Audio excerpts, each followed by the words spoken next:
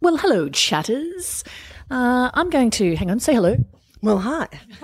Why do we both use that? Well, I don't know. It's a bit crazy, isn't it? I am sitting at Annabelle Crabb's kitchen table, and in front of me has been plonked a beautiful bowl with cauliflower soup in it. Annabelle Crabb is, I'll give you a commentary, she's wearing jeans, which I always find surprising. Now she's wiggling her bum, which is quite the sight. She's wearing grey Ugg boots and a yellow cardigan. She says they're like a grey-blue. They're the colour of a Russian blue cat, if anyone knows what that looks like. She has the famous hair in a low ponytail, and that's it. And now, she's just put she's and she's topless. Now she's just put a delicious-looking piece of olive bread in front of me that I'm going to be able to dip in this soup. It looks so fantastic. Thank you so much. You are the best. well, you're very welcome. Have I got a spoon? Yes. You have, because I think of everything. While you're just addressing yourself to that soup, I will tell you how I made it. So I had there's just like bargain cauliflowers to be had around the place at the moment. But they do occupy a lot of fridge space, your collie. So I thought I'd better move on it. I was going to make you a recipe from our new cookbook that's coming out later this year, which is a roast cauliflower salad with sherried currants, toasted nuts and capers. And then, of course, I remembered you're the barking mad person who doesn't like capers. So I scotched that idea and I decided to make soup instead, which is very easy. So I just chopped up the cauliflower into florets, nice plump ones, and roasted them at about like 200 fan force, like super hot, with a couple of potatoes chopped up, olive oil, some cumin seeds, and what else? Oh, yeah, about half a head of garlic, like just sort of broken up into cloves but not skinned, so they bake in their skins. Bit of olive oil, bit of salt, into the oven, roasted for about, 25 minutes or something until they're sort of soft and getting a bit golden. And then into a pot with a litre of stock, and cook until it's all soft, and then bzzz. Then I realised it was a bit salty because I think I am a bit of a salt pest, so I put a bit of a lemon squeeze in there just to relieve you of that saltiness. Well, it's extremely delicious, I can report. Thank you very much. Can I ask a question? Does cauliflower cause flatulence? Give it about an hour and I'll let you know. I don't know. It seems like it could be a bit farty, but not on the sort of Jerusalem artichoke scale. Jerusalem artichoke's just like, because you read, that gives you gas. Jerusalem artichoke, suddenly you're like the entire wind section of the orchestra, like really not very long after. See, I never knew that. That's the reason I asked about the cauliflower, because I remember once, telling you I was cooking Jerusalem artichoke soup and you were like, oh, brace yourself. Look, I don't really mind a bit of a palp off. That doesn't bother me. But like the thing about Jerusalem artichokes is, God, I once went to Mona, clang, and a friend of mine had a birthday dinner there, which was like so good because, you get sort of wander through the gallery and then have this incredible dinner. And they served whole roasted Jerusalem artichokes that were unbelievably delicious, roasted like potatoes. And they were so plump and they look like big roots of ginger, like when they're in their large and delicious form. And they are just so silky and buttery and but sometimes they're quite nuggety and kind of like bumpy and you get dirt stuck in them and they're a hell of a job to clean. But these were just sort of huge bursting ones that were, wow, I really remember that meal. Yum, that sounds beautiful. The soup that I make, you have toasted crushed hazelnuts on top of it, which goes really, really beautiful with the flavour of the Jerusalem artichoke. Now, can I apologise in advance for the possible audio quality of this, which, look, who would know because we don't plug the headphones in to monitor it. I just hear people slapping their foreheads all over the country. It's just that, so we recorded a live show in Orange. Obviously, at the theatre, they've done something where they've mixed tracks 1 and 2, and now I can't work out how to unmix it. So we have to just be sharing one microphone, passing it back and forth. We're sitting about 30 centimetres away from each other, and I just know that Quite intimate. I just know Brenda is going to be wanting to smash us both in the face. So apologies in advance if it's in any way annoying. Yeah, I apologise for anything else that Lee does that's annoying as well. Now, do you want to eat some soup and do you want me to start? Sure. I would like to talk about Trent Dalton's new novel. Now, you'll know Trent Dalton, well, maybe you will, I don't know. If you read The Australian Magazine, you'll be very familiar with him. And in fact, he may be the reason you read The Australian Magazine. I am massively drawn to anything that this guy writes because he's one of these irritating people that is born somehow with this incredible ability. Like, he draws people. His specialty is just even sometimes visiting people that you really haven't heard of or don't know and can just paint you a picture of them or find something human and indefinable about them and make you just feel like they're the most interesting person in the world. He's got this incredible talent, you know. He wrote this great piece once. I wish I'd sort of pulled it up about a widower who, yeah. Oh God. Anyway, we'll find that link and we'll link to it. But anyway, so when someone you know who's great at writing non-fiction, as Trent Dalton just beyond compare is, you're always nervous when they write a novel, I reckon, because you think, is this going to work out? Like, maybe your switch is just non-fiction, and I mean, obviously I'll read it because I'll read anything that Trent Dalton writes, but like, this is high stakes, right? Anyway, so I picked up this book. In fact, I was sent it in advance to sort of, give an opinion on it. Not that I have really know Trent, except through just reading him, but his publisher sent, a manuscript and, if you like it, you could endorse it sort of thing. And within, I don't know, not all that many pages, I just thought this is a great, great, great book. Wow. So the book is about a boy who's growing up in the suburbs of Brisbane. His mum is a junkie and is selling drugs. His stepfather is too. His dad's in prison and he's got this brother who doesn't speak. And so, like, there's this instant almost magic realism element to it. Now, I'm not into magic realism in a big way, so that doesn't necessarily attract me, but there is something so appealing about the character and about the writing and about the generosity of this story, which is set in the rough as guts kind of Brisbane suburbs. Can I ask at this point, are you aware that this is loosely based on Trent Dalton's actual life? Yeah, I am. And I don't know anything about Trent Dalton's life, right? And it turns out that this is really quite significantly based on his own life story because when he was a kid, those were his circumstances, right? And so that makes it quite an amazing thing to read. But the great virtue of the book, and this kid goes through this sort of madcap adventure. He falls in love with a journalist just through her byline and is determined to meet her one day.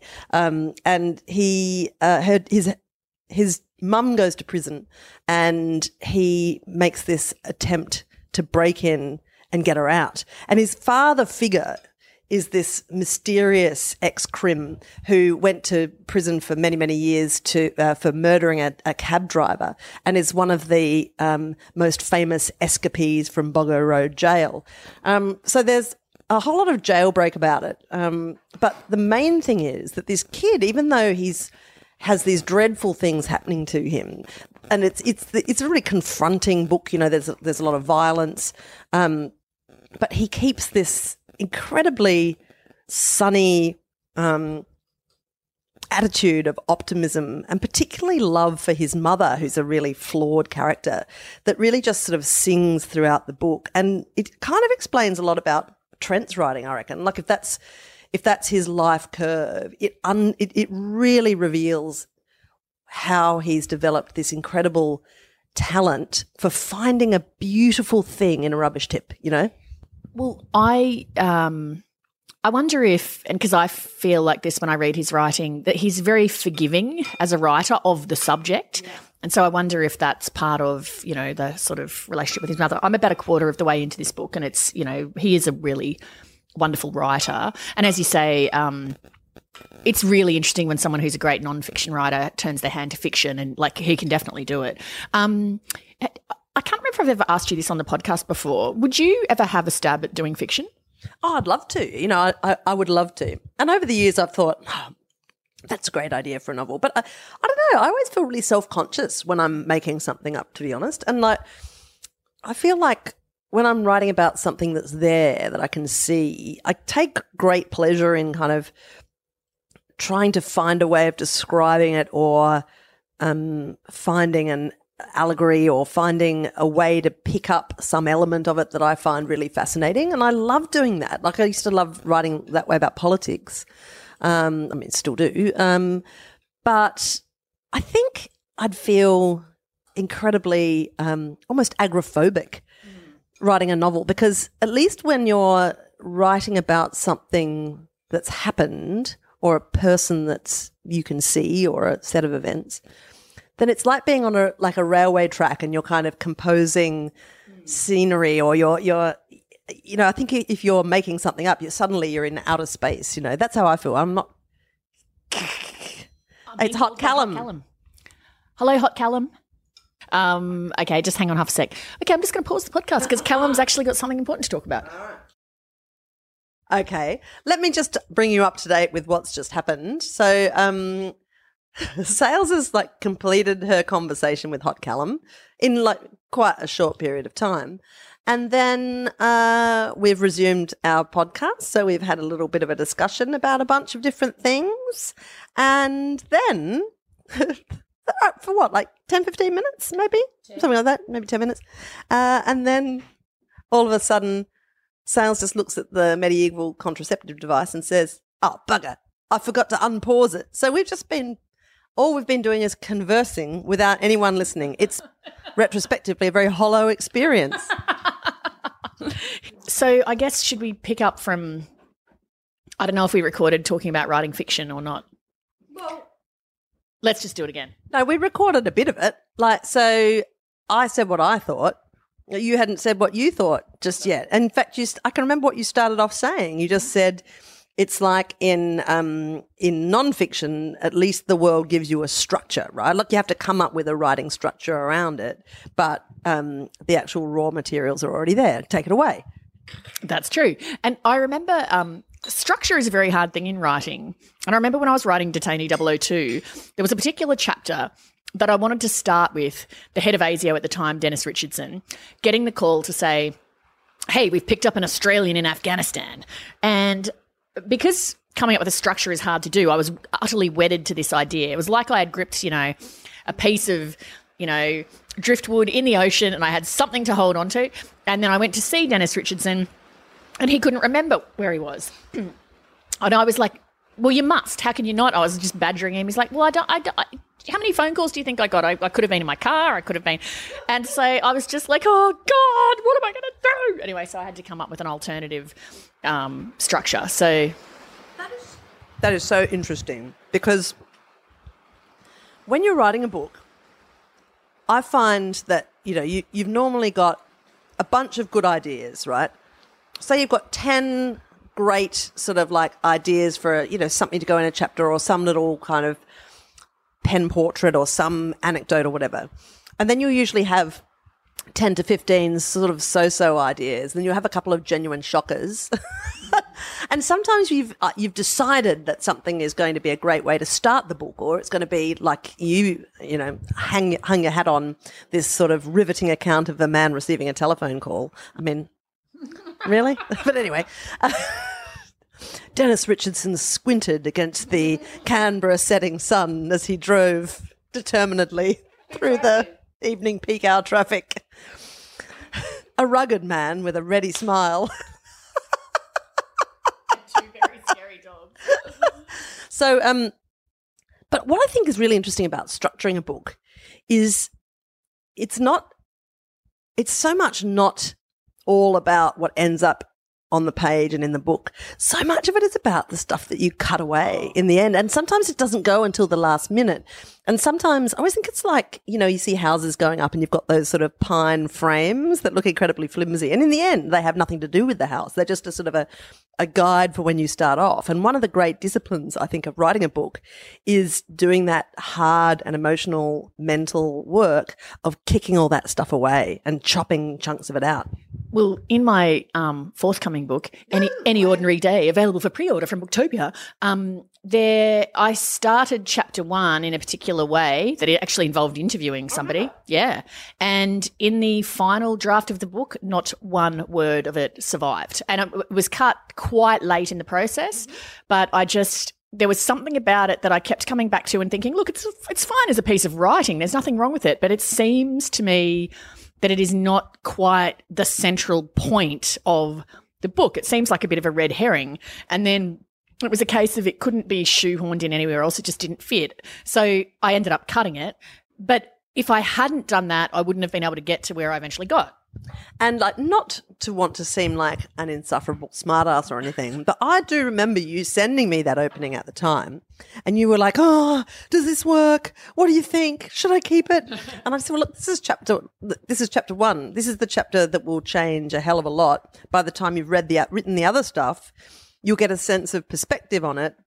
So, and I said, I think, I'm not sure that this will be the way you do it, but leave it there for now because you'll know more later on.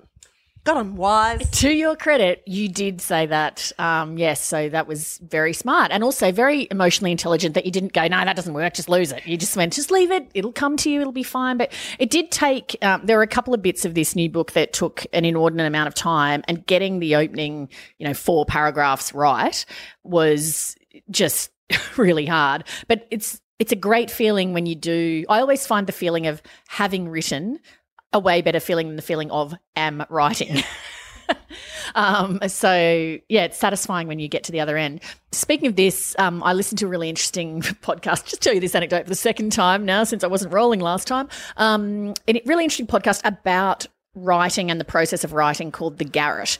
The episode I listened to featured my friend Tony Martin, of who I'm also a big fan, who's written all sorts of things from radio sketch comedy, TV sketch comedy, film, books, everything. And so he talked about his process.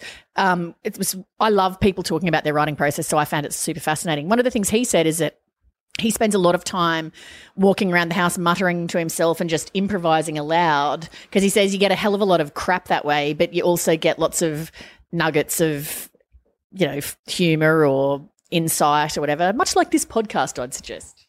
So when he does that, is he recording himself? I would guess so, because if you're doing that for an hour, you're not going to – it's going to break your flow, isn't it, if you sit down and write it down. How could you bear to go back and listen to all that crap, though? I don't even listen to this podcast. I really don't, because I'm like you with a book. I'm like, it's done. Yeah. I'd hate to – imagine transcribing your own wandering around the house bullshit. That would just be intensely annoying. I find it impossible or excruciating to hear back my own interviews. Oh, that was one of the things with Caliphate. Hang on, have I talked about Caliphate? No, you haven't, you great dill. Oh, my God. You're a wreck. Sorry. Hey, did I mention I've been listening to another podcast called Caliphate, which it's put together by a New York Times journalist called Rukmini Callimachi, or Callimachi maybe, who covers the Al-Qaeda and Islamic State beat for the New York Times. She's our age. She's absolutely amazing. Here comes someone else at your front door. It's Grand Central Station here. Just a postie or something, I think. It might be my 11 a.m. lover. Sorry, she's already busy. So she covers that beat, the extremist, Islamist terrorist beat. She goes to, the front line of wars in Iraq and Syria and Afghanistan and stuff, and gathers actual physical material. And then she also does research via the internet. So this podcast, she's tracked down this guy in Canada who went off to fight with the Islamic State and returned to Canada. It's not clear yet if he'd been arrested or if he's done prison time, whatever, young guy. And she meets him in a hotel room and starts talking him through his experience for how he was recruited and so forth. It's really, really super fascinating. And I feel like it's giving me a huge amount of insight into just the way Islamic State recruits and works, and reminding me that it is just basically a cult. It's a cult that indoctrinates people, and the same people that are susceptible to any kind of cult, a la you chat 10 people, are susceptible to joining Islamic State. So it's either, you're driven to either buy a tea towel that is composed entirely of insults between people that no one else cares about, or wiping out a marketplace of people. Beheading infidels. It's one or the other. So, yeah, it's good that you guys are on the tea towel bandwagon. I've got a podcast. I just wanted to update you. I know I've told you about this about 1 million times. I am still just so engaged in those two Australian podcasts, Unravel, the ABC one, and Teacher's Pet, the one by Hedley Thomas and the Australian. I am now running my life around both of these podcasts. I feel a surge of joy when I open up a podcast app and there's a freshie in there. Like, there should be a word for the joy that you feel when the podcast that you're addicted to drops another episode. And I obviously have to apologize to anyone who's listening who's just very rarely thrilled in that way by us. I was just going to say exactly that. You're feeling that we frequently deprive our listeners of experiencing. The reason, that I segued into Caliphate was that one of the things, I really like it, but one of the things that's annoying me, just because we were talking before about listening back to your own interviews, is because I spend a lot of time thinking about interviewing and the art of interviewing and what elicits its answers and stuff like that, not leading people with the kind of questions that you ask.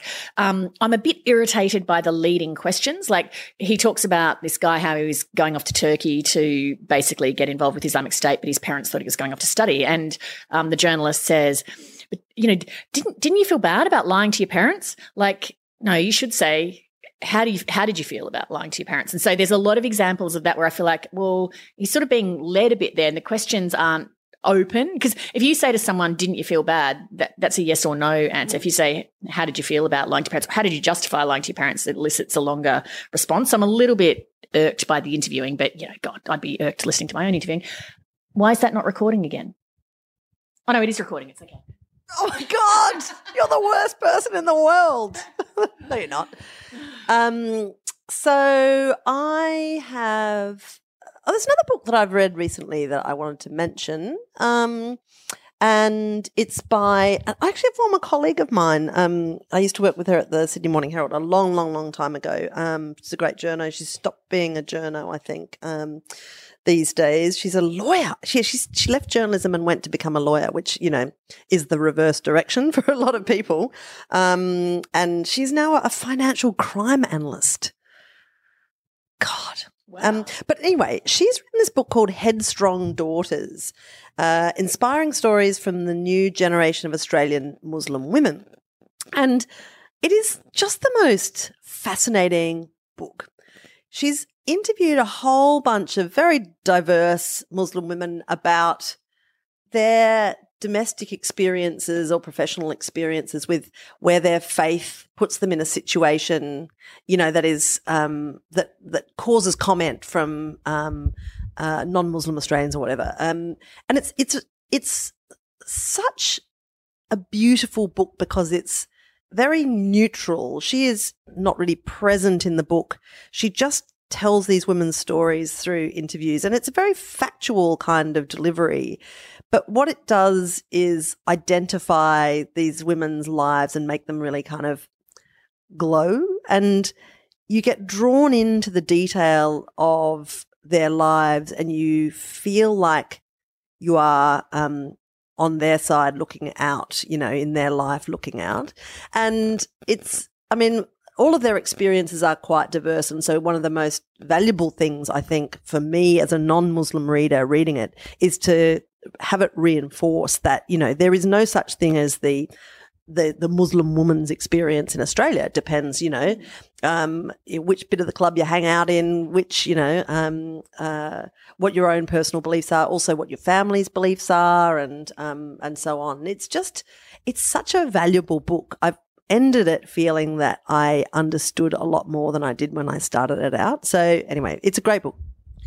I feel like just to, not that I'm not interested in that because that was really interesting, but I just feel slightly panic-stricken about the time.